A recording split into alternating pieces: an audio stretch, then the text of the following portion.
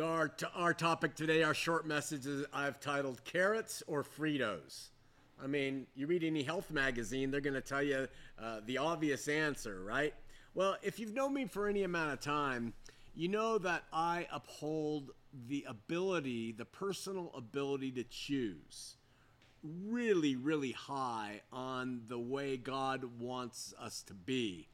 I'm convinced that the freedom of choice that he gives everybody is the highest on his list of his desires for human beings. Freedom of choice.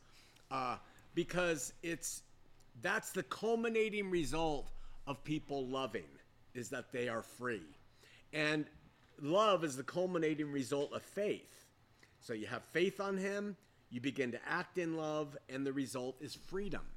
Freedom. And I think it's really, really important to God that the creatures or creations made in his image are free. When I was in the Calvary Chapel School of Ministry, there was a fellow there who spent an exorbitant amount of time policing the student body.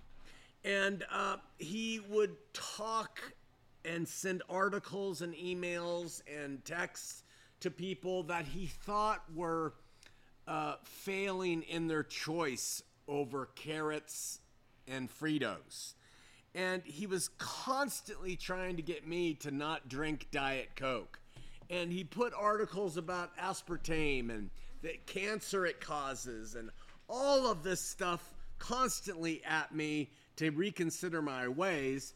And he didn't know that this approach that he was taking was nothing more than Mormon Light, L-I-T-E. It was just another expression of a religion that was based on what goes in the mouth, you know?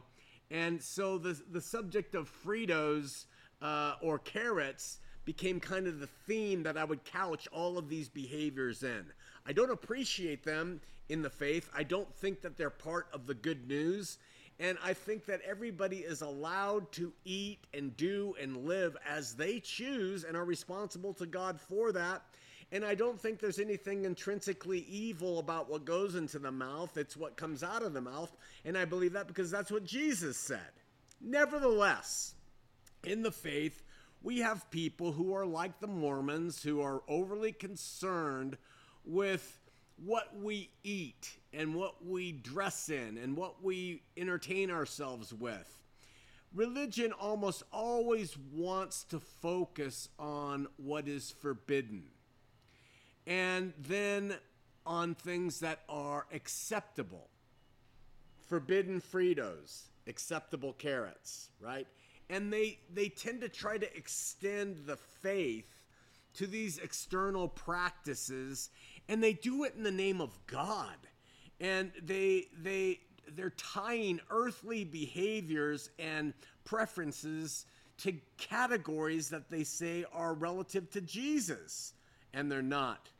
Nobody does this better than the LDS and perhaps fundamentalist Islam and Judaism, but the fact that it occurs in Christianity disturbs me. That same fellow who would put ads about or articles about aspartame in my box, he would send me things about joining with other Christians to ban Carl's Jr.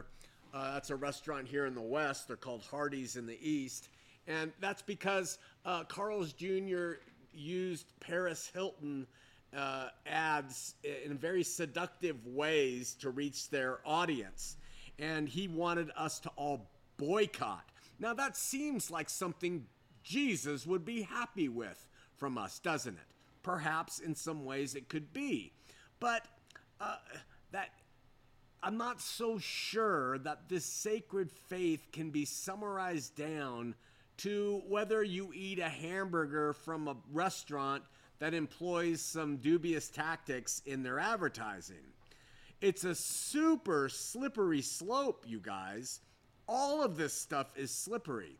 The political arena is slippery. When we start to assign Jesus to a political party, it's slippery. When we start to say Jesus is a Republican or a Democrat, that's slippery. When it says Jesus doesn't want us to drink Diet Coke or eat burgers from this place or that, it's slippery. Why? When you think about it, the whole damn world is fallen.